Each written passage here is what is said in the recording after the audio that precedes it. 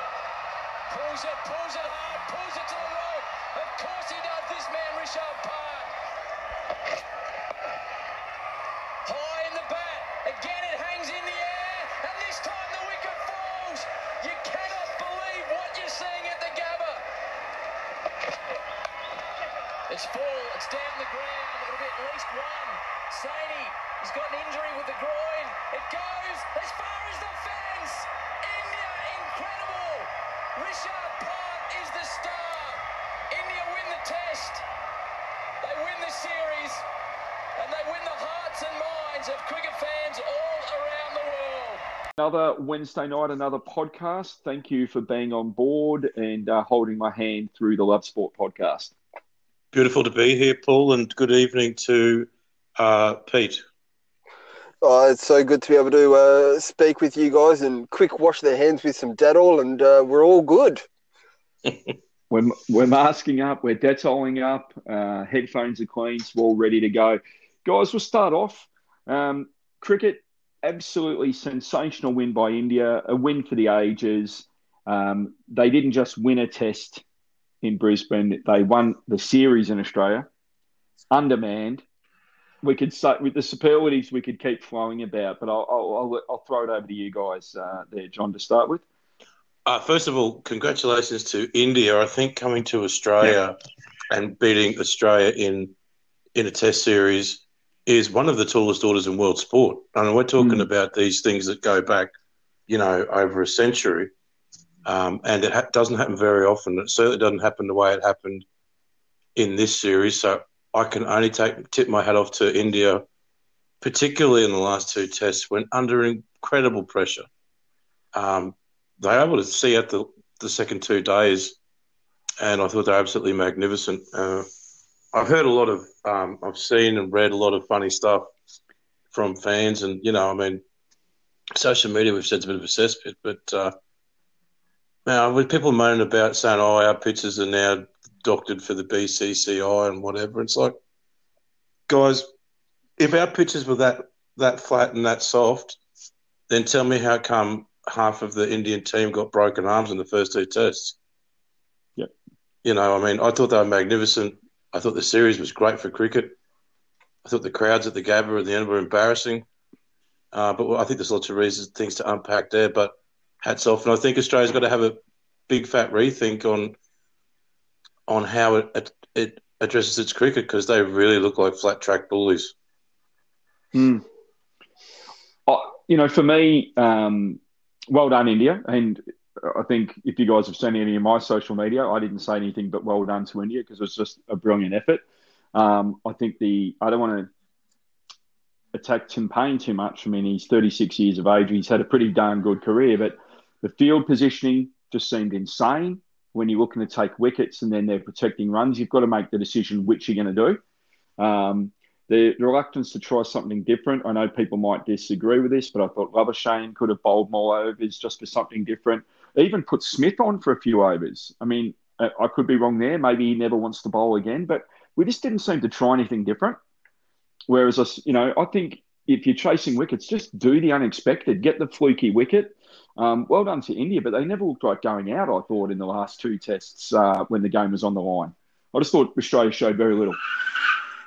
Yeah, definitely. Absolutely agree. And I'll actually tip off, chatting to a few friends over in India to find out kind of their perspective on what their thoughts on the test series was. And a lot of them were basically saying, these players are going to come back and be considered heroes for 2021. And if anything, will be really revered for the whole for the rest of the year as, the team who did the unthinkable.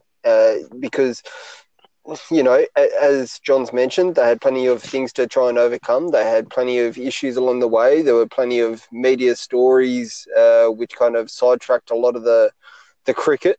And, the fact that they were able to achieve the performance that they did, it's the ideal start for 2021 for this Indian cricket team. And, this is exactly what you mentioned. The Australian team kind of seen as bullies, and the Indian team seen as the heroes. And my dad's not going to like this one, guys. And my dad and I, he listens to this podcast, so thanks, Gary. Okay, just tune out for a split second here, mate. Just tune out for a second, Dad, or Gazza, as we call you. I can't stand, and people hate me for this, I can't even stand half the Australian players at the moment. I want to get behind a team I enjoy. Maybe it's just me. Maybe I shouldn't worry about personality, but I want to I remember the days of enjoying watching the Australians succeed. There's not too many in the team that I actually go, wow, he's my favourite cricketer. I couldn't tell you who my favourite cricketer is at all in the Australian team. Please don't bag me and say I'm a bandwagon supporter. I've been to many tests when no one's been there. I just don't enjoy watching this team. It's a hard one. It's a hard one. Look, isn't it? Any team that's flustered with long-term success, any country in any sport or any team in any sport that carries that, there's a burden that goes with being the most successful team in any given sport. And usually that comes in hatred from opposition and a fair degree of fatigue from the fan base. And you're held up to all these different standards. So, people are going to punish the Australian team for not being aggressive enough when the time came during the last 2 days of both of the third and fourth tests. But then they'll say, oh, well, you know what? Tim Payne was chirping the whole time he was being a prick to the opposition. He didn't say a word in that last match. I did want to say this, and all the field place things and all that kind of stuff, there's plenty of people going to unpack that. But I think something that really needs to be acknowledged is that Pujara's innings on the last day of the deciding test, when India could draw or win to retain the series, he went out there and he did an old-fashioned test innings where he was taking the ball in his body, and you could see him wearing down the Australian bowlers. He was frustrating the bejesus out of the Australian quicks. And let's be right, there was a lot of people during that, before and during that series, saying that could possibly be Australia's greatest ever attack. Well, I don't think it is now, given the result. But Pujara was the guy who sucked the life out of him. And I thought his innings was incredible, and I thought the decision to give him out was ridiculous. It was a very poor decision, but it actually flicked the switch back over and allowed India to attack because it brought in, a new batsman and a new freedom. But I thought his innings was some of the most outstanding sport I've seen for a long, long time. It was so tough. Yeah, I mean, I definitely, I just cannot believe how well India stood up on those final days. The pitches were varying in bounce. So, there was a lot of things that people can say they want about the pitches, but both teams had to play on it. And who won that test? A team won it. So, and India so a team all the tosses. India lost all the tosses and had to bat last all the time, which historically tells you they're screwed. Well, let's be honest, huge population that lives for the sport and absolutely lives for it. We know some of the commentary that Indian supporters have given back to Australians. It's kind of funny because we haven't been able to take that. And this is why I always find when we play England that the English crowds get under Australian skin, because I think we've lost our sense of humour as a country. And so like, when the Indians are getting stuck into us, people are going back with racist stuff, right? Good on the Indians. Don't even read the social media if it's going to upset you. Well done, India. Congratulations. You were the better team in the series and you deserve the win. And, good Test cricket, there's nothing compares, does it? I think the final thing on that is you can have all the T20s, the 50 over matches, but these are the ones you remember for your lifetime. Yeah, and as you say, you kind of lose the concept of having jokes and, the sledge that we were talking about last week, and instead it just becomes passive-aggressive attacks or, a bit more abusive than that. And that's exactly what you're talking about before, about the Australian team being seen as bullies in plenty of aspects. So this is where we need to kind of bring back the larrikin attitude and the positivity and, the bit of a laugh about what goes right, what goes wrong, and what's the next moment, rather than trying to dish something out and then feeling attacked if it doesn't go right. Do you think, as well, guys, do you think that the team doesn't look like they're having fun? Because the Indians looked like they were enjoying each other's company. They were actually embracing playing away, being seen as underdogs. And I think the Australians' pressure, they didn't seem to have the fun that you should be having, whether you're a professional or not when you're playing sport. They were playing with house money, man. They had nothing to lose. And, if you're that classic underdog like they were and it's real, look, you can feel you can feel everything change in that Brisbane Test match. Yeah. You could just feel the energy and you could feel it being drained from the Australian attack and you could feel it going straight to the Indian, not how to say batsmen anymore, batters. And it was incredible. I think that, yeah, mate, look, who's having fun when you're losing series? You should be winning. Yeah, no, I don't deny that, but just felt like the whole series, there was you know what I mean? I just saw two teams, one team that looked like they were playing for each other and another team that looked like they were playing for themselves. That's just what it seemed to me. The other thing is, look, that goes with that is this is where it's pretty hard. This is what happens when you get beaten. People don't like it if their team looks like it's not taking things seriously either, especially if they're going down. Yeah. No, you're right there. So, any final word? I know. I just, I suppose we're living in a time where it just seems that less people are having fun, and we'll come on to that with the next section. If I can, I'm going to mix it up a little bit. We want to talk about people who are coming across as brats. Bit of tennis quarantine for the Australian Open. And, oh my gosh, please. This is the best topic to talk about in terms of brats and horrific attitudes. This is so good. Lead us away. You can start there, Pete. Oh, mate. Can we just explore the aspect of elite athletes who have come across, have been told prior to their arrival exactly what will be going on? That they would be told that they were going into quarantine for 2 weeks, that if you arrived early, you would get extra time to be able to do some training sessions. But instead, a number of elite athletes decided to arrive later, so that way they would only have 7 days before potentially their first match. So they knew exactly what they were getting into. Now, anyone who goes out in the first round is guaranteed $100,000, plus their 14 days quarantine already paid for them, plus their 3 meals a day, plus $100 of food delivered to them if they want it.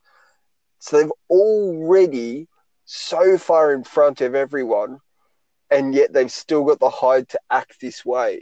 I understand you're a professional athlete and you think that you should be higher than anyone else, but you have to have some kind of humility to understand that if the rules are provided to you beforehand, that you actually read the rules and understand what's ahead.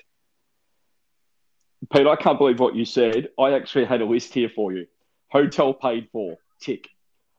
Flights first class paid for, tick.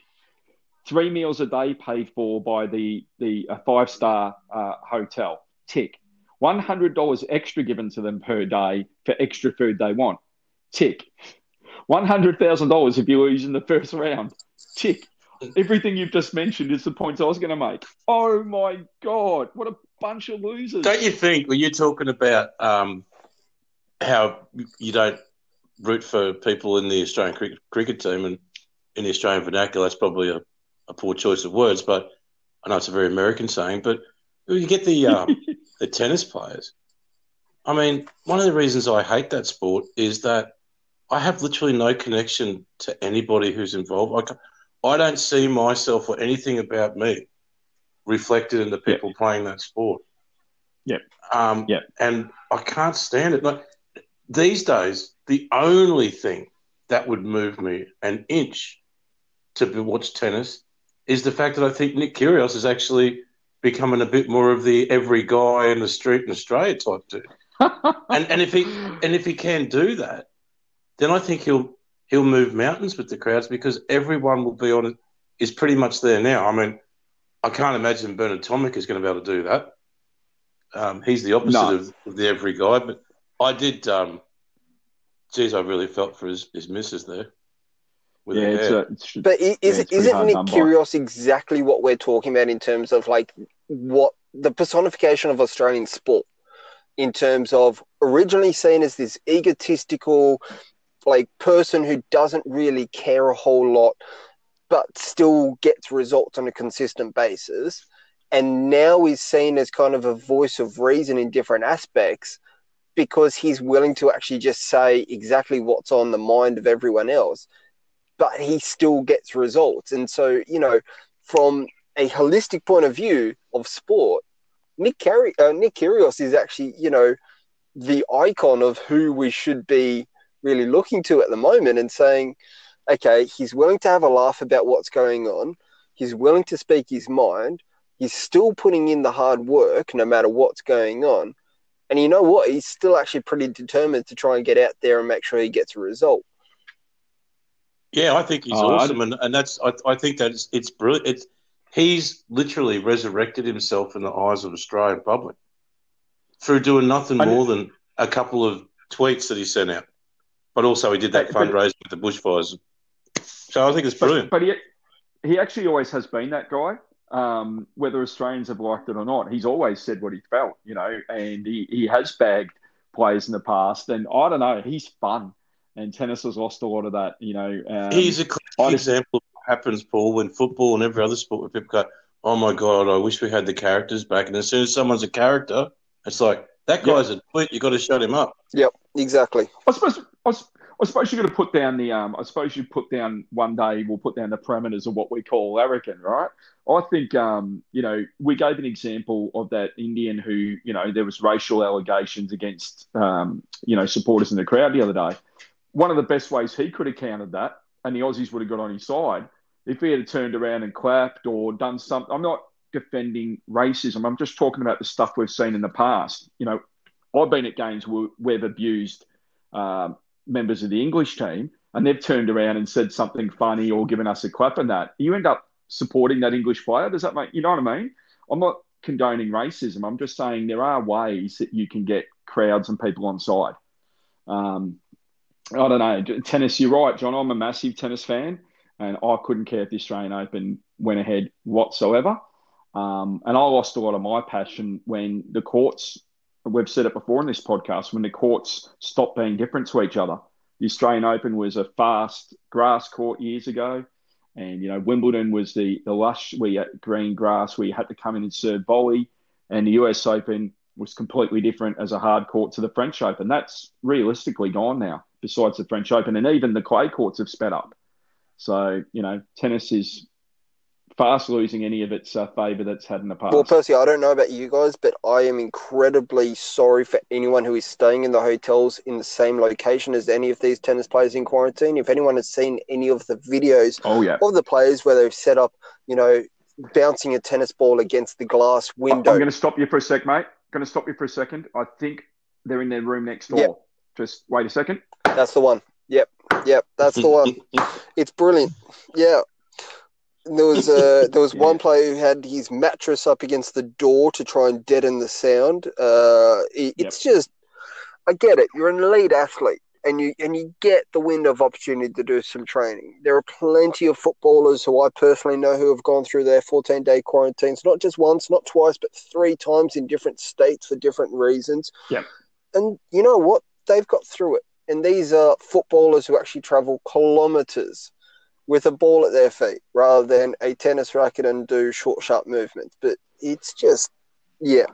Well, we dropped off one of our stepdaughters' long-term friends. You know, they've been friends for many, many years. Dropped her at an airport today, and then she had a 7-hour wait because flights were delayed, and she knew she was going back to quarantine for 2 weeks. So there's no surprises. I didn't hear her whinge about it. She said, "Yep, I made the choice to come up here, and I know I have to go back in quarantine." So if a 13 or 14-year-old can do that, surely a professional tennis player who already knew what was happening can just suck it up.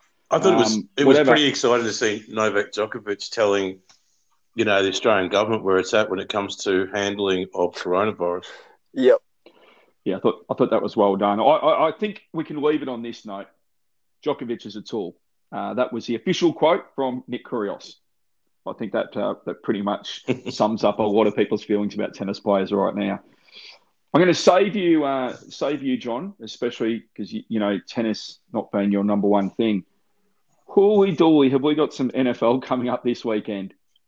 Tampa versus your boys, Green Bay, and Bills versus Chiefs in the AFC. Thoughts about the weekend of NFL? Well, the weekend of NFL, the divisional round was fantastic. I mean, I particularly enjoyed, and I really do believe that I've tried not to talk just about Green Bay when we've spoken. No, you've done well. I absolutely just think our defense is on, our offense is on fire. Aaron Rodgers is playing at an incredibly high level as a quarterback. But I also think that our defense, halfway through the year, people were calling for Mike Pettin to be sacked. That defense is rounded into a pretty useful unit.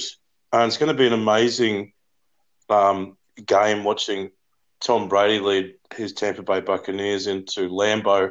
I actually think that's going to be like a dream come true for Tom Brady because Lambeau Field's the heart and soul football ground of the NFL, and he would never have got the opportunity to play any of his 1 million championship games at Lambeau. So he switched conferences, and now he's there, and hopefully we can do the business and slay that dragon. On the other side of the draw, Pat Mahomes went down with a concussion.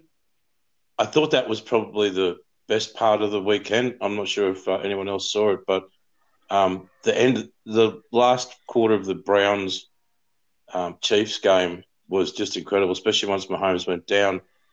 Really felt the Browns had a chance to find their way into a championship game, but Kansas City proved that it's a team game. Even without Mahomes there, Chad Henne, who's an old journeyman quarterback, quite old now, taking his first meaningful snaps for a long time. He might have even played for my Fins at one stage, mate. He did, and he ran one of the most ballsiest runs. I still can't believe that the Browns backed off, but to get to 13 yards and then dive head first to get that first down, sold away the game, I thought was an absolute highlight. And, of course, say no more, but Pete's Bills, with one of the plays of the year, the 101-yard interception of Lamar Jackson was just broke that game. And everything about that game was just awesome. Some people said it was a bit here or there, but the uniform matchup was to die for. I think the Bills and the Ravens, that outfits in Orchard Park just looked phenomenal. And I'm still holding to my Bills-Packers Super Bowl prediction. I hope for our sake that's the right one. You did that. You did that a long way out. I really loved after the New Orleans Tampa game. There's a lot of footage that's gone around, and I know winners are grinners and so forth. But the respect between Breeze and Brady, I think they must have spent 15, 20 minutes on the ground afterwards. They'd come back out after the locker rooms, and Brady was throwing passes to Breeze's sons. If you saw that, yeah, it was nice. And Drew Brees has been a great player. I hope he's finished now because he looks finished. I was really hoping that the Saints were going to make it into the championship game because I just think that Drew Brees' arm might have actually fallen off on the day and just been on the ground. You know, like when a lizard loses its tail, it's just sort of flapping around. I think that's where Well, his arm is at. I think it was on the ground. But actually, the most amazing play by New Orleans was when Breeze was off, and they went for the Hail Mary pass down the field. That was probably New Orleans' best play of the day, and Breeze wasn't on the field. I was surprised that Jameis Winston didn't actually come in the last quarter. But then, so was I. Breeze is the spirit and the embodiment of the New Orleans Saints. He's made them relevant. For people who don't know, they were one of the saddest franchises in the NFL before he got there. So, absolutely, well done to him. Hats off, and I'm really pumped for the week. I'm really scared, that feeling you've got, and I don't get it much of anymore. But that feeling when you're just in the touching distance of being the team. We've been there or thereabouts, and I just really want my Packers to get through. Oh, I'm nervous. I've got to say, I actually do. I'm a Richmond man. I've actually had that the last 3 or 4 years. And as much as you've had the success afterwards, at the time, you don't know you're getting through. And so I know where you're coming from there. And the Bills Chiefs, look, it's all going to come down to if Mahomes doesn't play, the Bills are going to win this in a counter. Well, they're Pete's team. Pete, what do you reckon, man? How you feeling? Look, I was basically following along with the Bills game basically via just Google updates, admittedly, because I didn't get the chance to be able to watch it live. So, a slower start to the first quarter. I feel like everything really started. Third quarter, fourth quarter is when things really got into overdrive against the Ravens. Bills just basically went into second gear, third gear, fourth gear, and just basically just cruised towards the end at times. The Ravens didn't really have a whole lot to really answer for. After pretty much the second quarter, it looked like they were quite quiet. And as you mentioned, that intercept, 104-yard touchdown, just sensational viewing. Now, in terms of how we go against the next opponent and, trying to get towards John's ultimate dream of a Packers-Bills Super Bowl, it's definitely on the cards. It's definitely a potential. It's definitely a window of opportunity to see if the Bills are going to be the team that you're talking them up to be, and that there's plenty of whispers floating around, especially through Twitter communities, especially through Reddit, of this could actually be exactly what you're mentioning, the start of something special for the Bills. This could actually be the rise of this team. So, it's definitely within the cards. And some really exciting news is actually the fact that they've already started to announce some of the people who will be refereeing during that Super Bowl fixture. And it seems that the female NFL ref, her name, I've slipped my mind, but it looks like she's been given an opportunity to join the refs on the field. And that's a good thing, because she was making some big calls on the weekend. I think she was in one of the games on the weekend. It might have been the final one. She was in the Tampa New Orleans game, and and I think she was good. Yeah, and she did. She could have deferred to some of the other refs, and she didn't. She made the calls, and I think that's what you should do. It doesn't matter if you're male or female. It takes guts in those early times to make those calls, and she did make the calls, and she was right. So she deserves to be there. She's got there on her merits, and let's hope she does well. Boys, your picks for the game. This is the hardest 2 games, I reckon, in years to try and pick. I think Green Bay's a better team than Tampa all round. I think I'm going to go Green Bay there. What about you guys? Obviously, John, you're going to go Green Bay. Well, I have to. See, this time last year, I didn't feel confident at all. We were going to the San Francisco game, and I thought we were going to get gut punched, and we got gut punched. We weren't at that level. We had the results, but we didn't have, just that eye test wouldn't work. And I think with this game, if you really look closely at what happened in the Buccaneers Saints game, Drew Brees in the second half turned the ball over 3 times. Well, he didn't. He had two pretty ordinary intercepts and a terrible fumble by Jared Cook. And they scored their points off those 3 turnovers. Aaron Rodgers has only been turned over 4 times. It might be 5 times, with 4 interceptions on the whole season. So there's not much coming their way that way. And I really think that Green Bay's defense holds up good. And the other thing is that they're coming from Tampa. It's one of the warmest places in America. And it's going to be cold as at Lambeau Field. So, well, they do have a quarterback who's going to be used to cold conditions, though. yeah, but the rest of the team's Tampa, not, man. Yeah, you're not wrong there. So I'll take us in that, and in the Bills game. Oh yeah. Well, we're going to get to that. So we'll get to that in a moment. Pete, your choice there, Tampa, Green Bay. It's got to be the Packers, my friend. So just before we go to the Bills-Chiefs game, it hasn't been spoken about as much as what you would expect. But if Brady gets through, the talk of the Belichick-Brady, and we might have to come to that next week, the talk of the Belichick-Brady combination, Brady has the opportunity to win a Super Bowl without Belichick. And I don't know anyone who could say that he's not the GOAT after that. I mean, if he's not already, you'd have to say he's the GOAT if he won a Super Bowl without Belichick. Well, I don't think it's really a discussion, but I also think that kind of – I hate that stuff in America when they're like, oh, was it more Brady? Was it? You know what? They worked together. Yeah, they were joint hip for 20 years. It's he hasn't won without Brady. It's like, well, you know what? Like lots of people don't win in different situations. They work well together. Don't forget, he's handpicked the team he's gone to. The team he went to. Oh, definitely. The offense he walked into – Jameis Winston last year had 35 touchdowns and 35 interceptions. They're loaded. Yeah. They're absolutely loaded. So, whatever. He's the best ever. So, and where's the Super Bowl being played Tampa. As well? They would be the first team. I'm probably not sure if I'm right here. Would they be the first team ever to be playing at their home ground in a Super Bowl? They'd be the first ones to do it. Next game. Oh, geez. Bills and Chiefs. Lead us off, boys. I'll lead this and I'll leave Pete to do the coup de grace on this. I can't get out of my mind how much that I think the Bills have been the best team in the comp for about the last 10 weeks. I think they've got a great quarterback. And if they didn't have that, I would say they have no chance. I think they've got a defense that can stand up. I think you have to say they've got a chance of beating the Chiefs, whether Mahomes is there or not. And I'm going to go with my. I just really want to see the Bills get to the Super Bowl. We saw the Chiefs last year; it was awesome. You know, I don't really like dynasties. I'm not into over and over again. I do love the idea of a new power moving through, a new dynamic. You know, Mahomes will get there again in the future.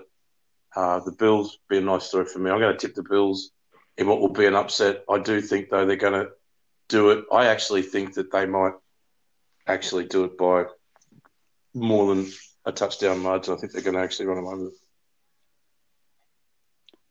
Pete, do we have to ask? I basically have to tip the Bills, don't I? Because, you know, they've had their back against the wall at times and they keep seeming to overcome things. And, you know, no matter what challenge kind of gets put in front of them at the moment, they just seem to be able to have the mental fortitude to really just overcome it and find answers to all of the problems that they come up against. So, you know, it does make a lot of sense. And again, this could be the window of opportunity to see the Bills progress. I think I'm going to go against you guys. I think the Chiefs are going to win it comfortably. I think that the Bills might get a bit overawed. Pat Mahomes will get on top early. And unfortunately, I don't think the Bills will be there. But, hey, I know nothing about football. Who knows? It's probably going to be a Tampa Bay Bills Super Bowl just to annoy John there. But you were talking about the one thing you said, John, before about not wanting the same people to be there. I think some people might be thinking about that about Green Bay as well. We haven't been to the Super Bowl for 10 years. But people still have the whole thought of Green Bay being that dynasty team. And it's funny because they haven't been there for 10 years. So I just want to let you guys know, this is the end of section 1. When we come back, we're going to be talking football and finishing off the pod with football from Europe and also closer to home. 73rd minute mark. Right now, Brisbane are leading Newcastle 2-1. And go the Brizzy boys. That's the end of part 1. By the response of the players on the pitch, notably the taker and the goalkeeper, that was close. Well, his reaction, I think, says it all in that four. And possession is remaining as strong in Liverpool's favour. Can they do something with it? Firmino, Salah might. He still might. It's a corner. Well, he squeezed one in, but it was very difficult because of the Manchester United legs. Sport podcast, and as we said, we're going to talk a bit of football. We're going to start with the A-League this week, and I don't want to put down our comp because, like Pete and like John, we've followed our local teams, but I just want the teams to pass the ball forward quickly. I know I'm not a tactician. I'm not the coach you are, Pete, but it just feels like even when they do pass the ball, they're passing the ball slowly and they're just not looking to get the ball forward at the first opportunity. Your thoughts on that, guys? Yeah, look, for me personally, I think that it comes down to it's a mental thing. It's a bit of bravery with the ball and working out what decisions you want to make as quickly as possible. And you can see that plenty of the teams across the A League is kind of a generic thing, but also across the W League at times, that there's a lack of willingness to really just play penetrating passes, to look forward as quickly as possible, to try and break some lines and to create something. And instead, there's a lot of safe football of going around teams. And if you can't go forward, you just stop, go backwards, cycle, get out the other side. And it's quite lethargic at times. And it is, it isn't the most engaging football at times. But to be blunt, it's also the best of what we've got at the moment. So is it a lack of trust in each other? There's a lot of turnover in the A-League. There's been a lot of downtimes and seasons, obviously being disjointed, not just because of COVID, but not deciding when they want to play. It feels like there's a lack of trust between teammates. They go to pass the ball forward and they look backwards. Yeah, you get criticised. You get criticised if you're playing balls through trying to play, someone through, and it just you turn possession over. You get criticised. So it's not an easy ball to play. Yeah, exactly right. It comes down to it's not so much trust. It's more about whatever the principles of play that are in motion from each of the coaches. So, some coaches are going to be saying, look, we're going to play a set way. We're going to play a mid-block. We're going to try and play a counter-attacking style of football. So we have to sit deep. We have to try and wait, be patient, and then we attack as fast as we can when we need to. And it comes down to those principles of attack, really, and principles of defense. And you can see that it's not so much trust. It's kind of players are being restrained. And for me personally, I find that the most exciting times of football are when players kind of just go off script and do things as exciting as possible. Now, we can think about it as, last season, Sheffield United playing their 3-5-2, and off script, they've had their overlapping fullbacks who wanted to create something magical. You can think of it as your Jose Mourinho's Tottenham side who, the way that he plays his football is purely principle-based. It's not saying, we're going to play out from the back and do this. We're going to do a combination play through the middle, and it has to be this formation. It has to be this passing pattern. There is innovation and there is freedom to express themselves, and the players feel that they're willing to take the chances. And you can see from plenty of the coaches on the sideline that if something doesn't, if the pass doesn't go exactly how they want it to, you can see it on the faces of the coaches where I feel like Ante Juric in the Sydney FC W League side, he's the easiest person to really show exactly what's going on. If the pass doesn't go exactly how he's patterned the play to go, he just turns around and rubs his forehead in distaste. Yep. And he doesn't try and hide it. Warren Moon at Brisbane Roar does a similar thing whereby he doesn't really hide his disappointment in a player's decision, and he doesn't really allow for that creativity, that free choice for the players. And the fact is, the players are the one who are out there actually playing the game, not the coaches. So at some point, you got to hand over the creativity and say to the guys on the field, here's the problem, you go solve it, and if it works, well done. And if it doesn't work, I'll give you some ideas on how you can solve it differently. No, that's a really good point. I just think from a fan's point of view, I'm not talking about standard of the players. We know that the standard's not up to the bigger leagues around the world. We all know that, but you still want to see a certain, style of play. And I see that more in my local football than I'm enjoying my local football more than I'm enjoying the A-League. So, look, it's a good up the top there. If Brisbane Roar get a win today, you've got teams like Central Coast, Brisbane Roar, those kind of in the A-League up the top, and that's a good thing for the competition as well. Anything further you guys want to add about the A-League at the moment? I think Pete's point is brilliant, and I think it just goes to the heart of all sport. Is that if you're given the freedom to play by the people in charge, then the sky's the limit. You never know what's going to happen. Yeah. We've seen great teams, great play. Can you imagine a guy like Pirlo being constrained in a system like what Pete's talking about there? You know what I'm like? I mean, these are the players that people want to see.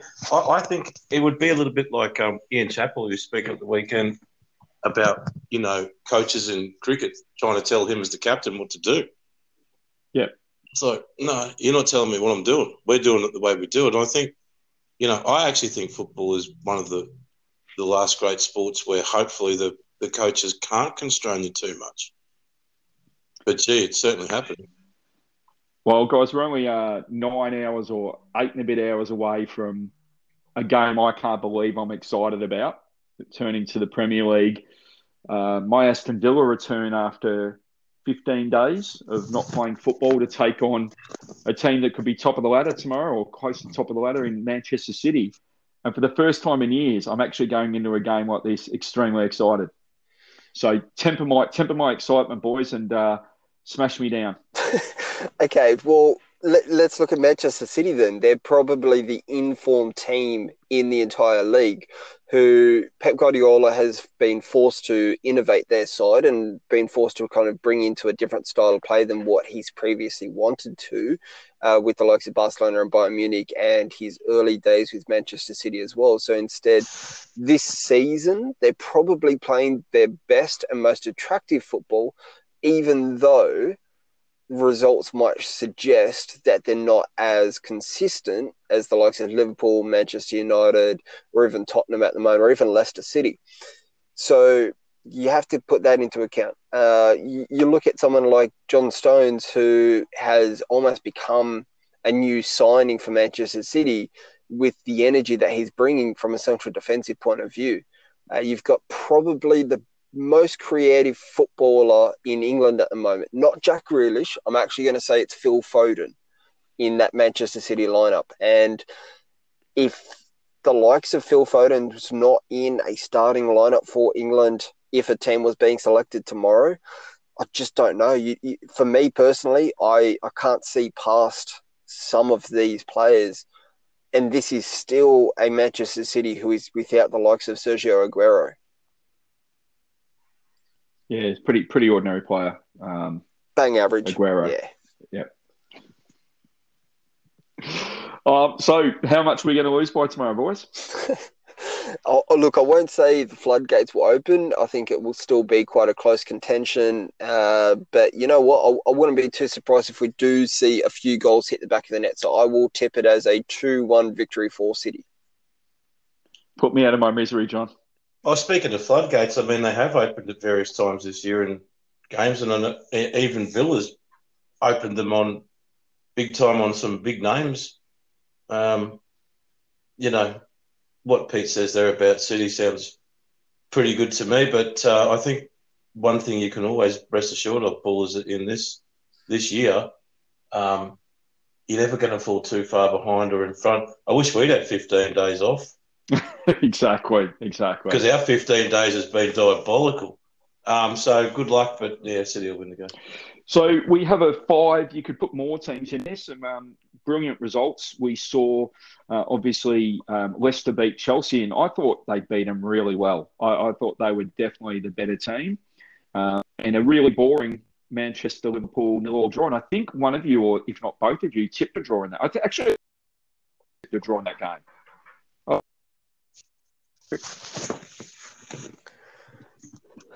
No, I think I tipped Liverpool to win because I thought they were going to restamp their authority. Well, this game just kind of fizzed out. this game definitely fizzed out and didn't really hit the dizzying heights that we kind of expected it to at times. And again, this kind of looked like it was a Manchester United who played it safe at times. And it was one of those games that Ole Gunnar Solskjaer walked into the change room before the game, shook his magic 8 ball and made his decision to say, oh, okay, let's go with Rashford on the left, Pogba on the right-hand side of wide midfield for some reason rather than playing through the middle, which would make sense. Let's go with Martial up top and let's just kind of basically have long-range hits as much as possible. Your star player was probably Fred, who was playing as that holding midfield alongside Scott McTominay.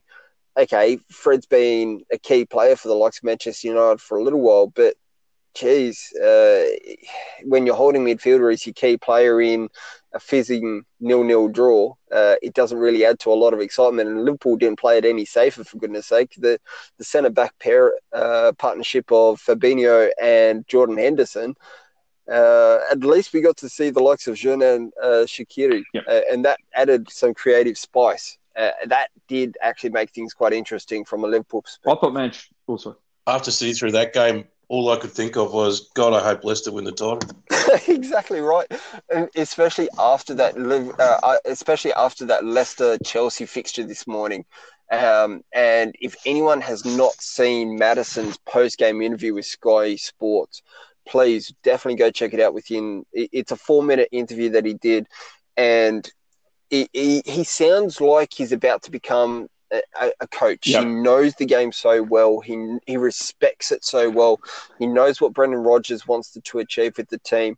He understands what everyone's role is within that lineup. He took on board the criticism from commentators like Jamie Carragher, who said he's not getting enough goals.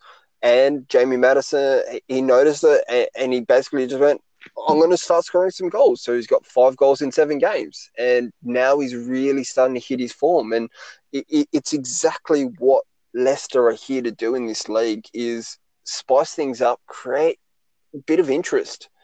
And he was unlucky not to score 1 or 2 more this morning. And his goal celebration, when he was basically, the way he was talking to the camera and then really showing his name, I thought was real. I really enjoyed that. He just looked like he was up for it today, and you could have had 2 or 3. Chelsea, you spend a lot of money and everyone expects you're going to automatically win everything, and it's going to take them another year because that team does not look like it's gelling whatsoever. Yeah, I don't know. What do you reckon? What do you reckon, John? How much longer is Frank going to be in the job? They're exactly where they're exactly in their position in the ladder as to where they should be. I think, that old thing about the ladder doesn't really lie. They're exactly where they are. Well, I think Frank will get a fair bit of rope because he's a favoured son. But getting a lot of rope at Chelsea isn't nearly always that very much, is it? I think the only thing that would keep him there is that he is Frank Lampard Jr. Yep. But he can, like I said a couple of weeks last week, is that you've only got to get on a run of 5 good results and you're right back in it. I think they might have played 19 games now, and just with COVID, with fixtures backing up and so forth, it's going to be hard for them to make up points. You could easily see Chelsea missing out on a European spot. You've got Manchester City, they win tomorrow against Villa, which you would expect. They're going to be 1 point off the top. Liverpool are right there, not playing well at the moment. They'll get troops back. Tottenham, that 1 week they look world beaters, and the next they look wife beaters. They're still in the mix. And Leicester, man, imagine. Jeez, that's a pretty bad line. But Leicester, just imagine being a Leicester fan. No one can call you a bandwagon supporter. You've won a title no one expected, and you could win it. You could win one in unbelievable conditions again. I was trying to work out who the parallel is for them in football history, because if they win a second one, and I thought, Napoli won the Serie A twice, but they had Maradona. For them to do that, they're looking at it, and given the way that no one's asserting any dominance whatsoever, Leicester can get on a good run. They might be out of sight in 5 weeks. Yeah. Well, the comparison that I tried to consider was actually Nottingham Forest winning the Champions League 2 years in a row. Yeah. You know, it's something that no one really expected, and they were able to kind of back things That's up. a fantastic comparison, actually. That's really good. That is a good one. But they did that with the one manager, and he was one of the greatest managers of all time. You got to give Brendan Rodgers his dues. I mean, wouldn't it be funny? Imagine if he couldn't win the title with Liverpool, but he wins it at Leicester. Look, and to put this morning in context as well, I think that was his 16th game against Chelsea. I think it had 7 draws, 8 losses. That was his first win ever against Chelsea in 16 attempts. So and that's wow. And I think the other thing about it was that when he got that job, they weren't going that great. They were actually, I think how many games did they lose last year? They had a really bad second half of the season, and a lot of people thought that was going to be the norm for them. So he's really done well, and so's the team to embrace him as their manager. It was pretty much straight after the restart of the Premier League after their COVID lockdown. And I think it was 7 or 8 games in a row that they ended up losing. And you could kind of suggest that the wheels were starting to fall off at times. But as soon as the season finished, you could see that Brendan Rodgers pretty much said to his players, okay, you need to have a mental break. Don't think about football for like 2 weeks, and then we'll come back and we'll get ourselves set. We started to steady the ship, and that's exactly what he's done. He's brought everyone in, and he's basically said everyone has to compete for their spot. Everyone's spot's up for grabs every single week. So no one is really safe. And he's created this perfect cauldron of competition, to use a famous US soccer college coach's idea, Anton Dorrance, who, he wants everyone to be incredibly competitive at every moment so that no one ever feels safe or settles. That's it. It's a great call there. Guys, every week we could change who's going to win it. For me, just with the depth of the squad, and you've already said Aguero not there, I think Manchester City now go to be favourites for the competition in my mind. I don't think you can write Liverpool off. They've got a lot of players who will be coming back in the second half of the season. And I don't think Manchester United can play much better than they have been over the last couple of months. So down the bottom end, John, do we talk about Newcastle at all? And are they any chance of slipping into the relegation battle? Or are the teams down the bottom too bad? Well, yes and yes. Okay. Yes and no. I've seen this movie before. Every Newcastle fan's seen this movie before, and anybody who spends any time in the bottom half of the table over a period of time realises that you start to run through mud. And I'll guarantee you the only reason that we're not in it at the moment is because of the guy who's playing up front. Yep. And that's it. Because we've got our main striker and our goalkeeper, and most of the rest of it is just looking just diabolical. I might have said last week that my school holidays have been an abject disaster for Follow and the Mags. I've watched us play 9 games. We've drawn 2. Unbelievably, one of those was against Liverpool. We've lost 7 and gone out of both cups. That's not a fun time. And there's a lot of talk amongst the fans about Steve Bruce and this, that, and the other. And I'm not an advocate for sacking coaches at this point. But I tell you what, I did watch the game against Arsenal, and you talk about the A-League about passing sideways and backwards. Dear God, that was the only thing we could do. And John Joe Selvey, I saw in the player rankings in the Chronicle, got given he's been 0. so pivotal for you. Yeah, he was so bad. We couldn't get a corner. When you're watching when Rafa was there, one thing he could rely on was the set pieces in defence and attack. But we can't get the ball over the guy at the on the side of the box. And I said to you in a text that I feel we're at our most vulnerable when we've got a corner ourselves, because we always lose the ball. There's a transitional counter attack, and Carl Darlow's exposed and he's picking out the back of the net. I can see us very badly getting sucked into this. We've got to get a result soon. And we've Well, got the to good change news the for way you, we as you play. just said, is that teams can get on a roll. Because a few weeks ago, we were kind of half joking about, Arsenal being sucked into a relegation battle, and they've taken 13 out of a possible 15 points and looked a completely different team. So there is hope there. And the teams down the bottom they're bad. They're bad. So I think Aubameyang is a bit like he's a bit like Rooney, who just retired. Every time he sees our jersey, he just he's going to score. So I don't want to podcast about Newcastle United. We've got lots of issues. There's some garbage teams down there. I think we're better than that. I honestly think that when you look at some of the players we've got, I do believe that been on a 9-game tailspin says that something's not right in the way we're setting the team up. And I'd like to ask the coach what he thinks, because we're so negative. not been many. Exactly right. It's what happens when you try and set up in a 4-4-2 that basically the line of engagement is inside your 18-yard box. Like, it's incredibly deep the way that they're playing. It's incredibly negative the way that they're playing. And to be blunt, like, the Newcastle fans deserve more, and I feel like the players deserve more when you've got, to maximum up front, you've got some of the most attacking, creative players who, if you give them the license to basically say, get the ball at your feet and go create something, the same way that Jack Grealish does, the same way that Phil Foden does, the same way that, Sadio Mane can at a window of opportunity. You give them the freedom and you give them that opportunity to really express themselves. And you know what? Newcastle could be in a completely different setup. But by playing this incredibly negative, low block that to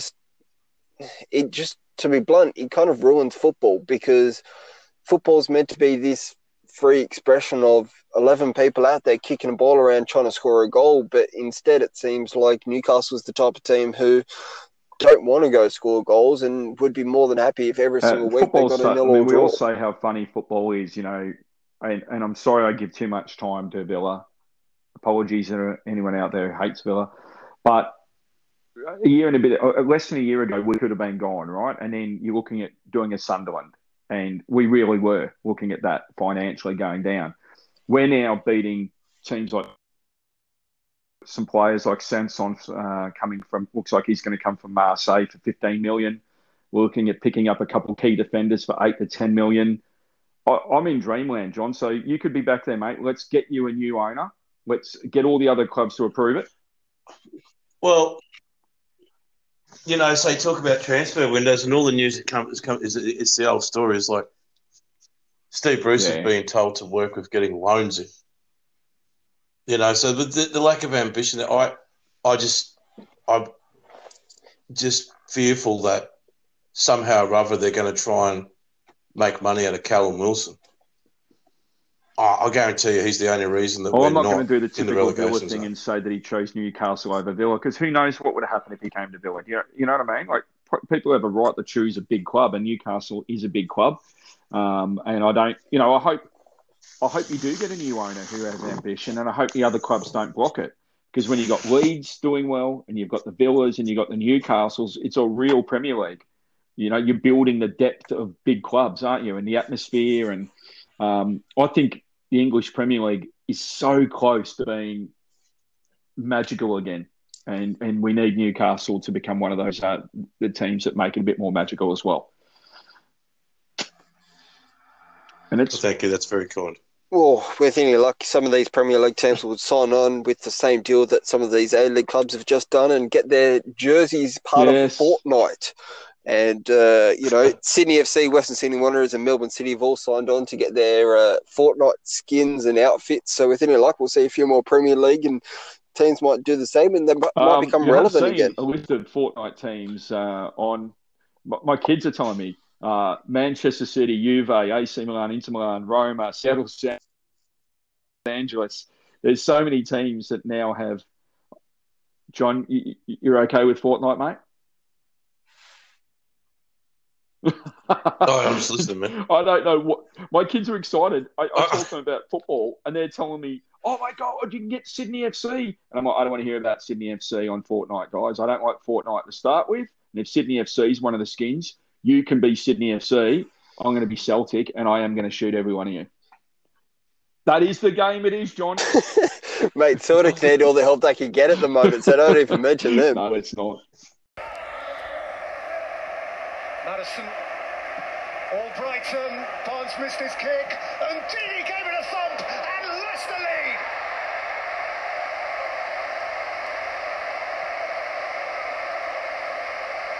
And Rodgers, but his lead is preserved. Over the top by Albrighton, and Madison! These Foxes are flying again.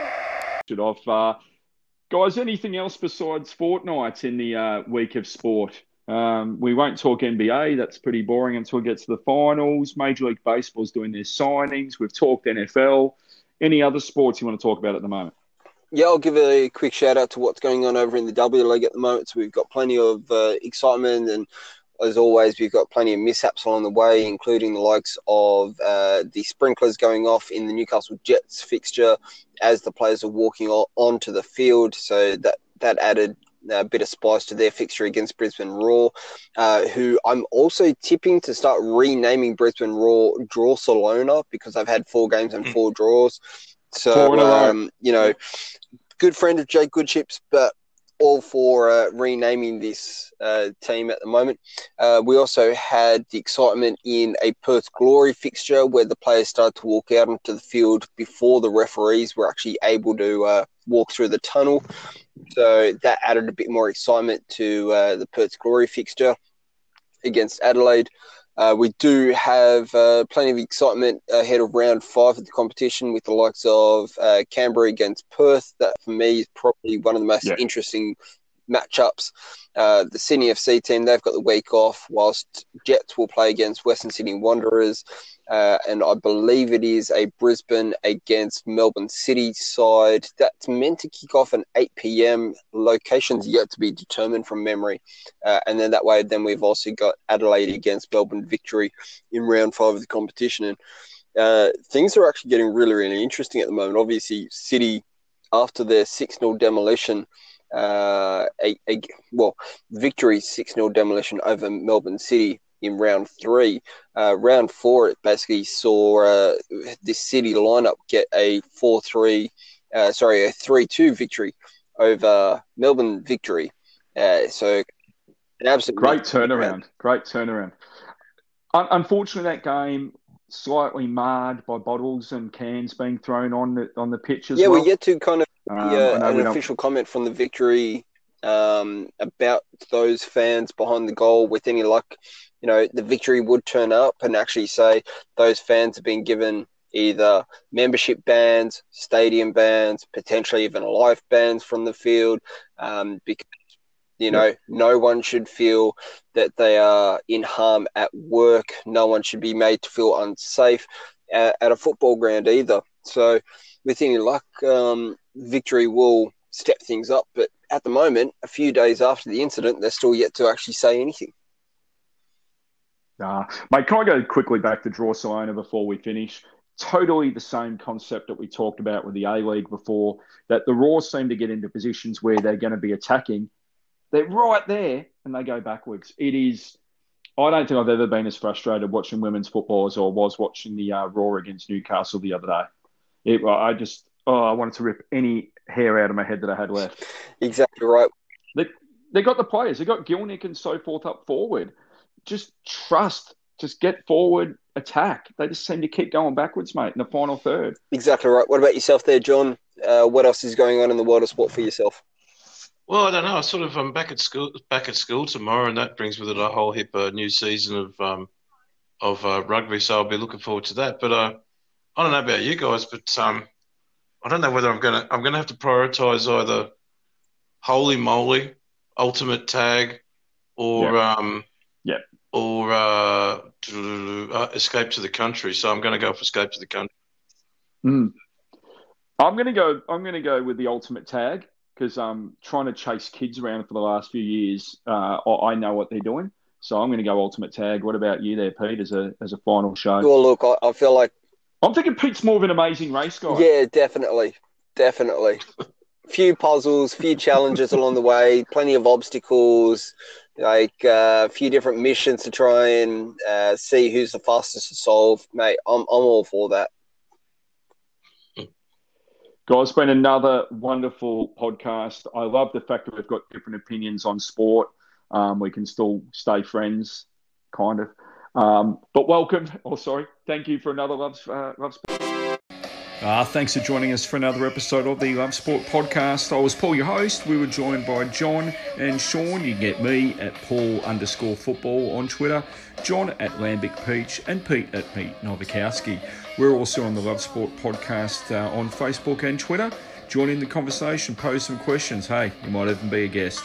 And guess what? We don't hate everything about you.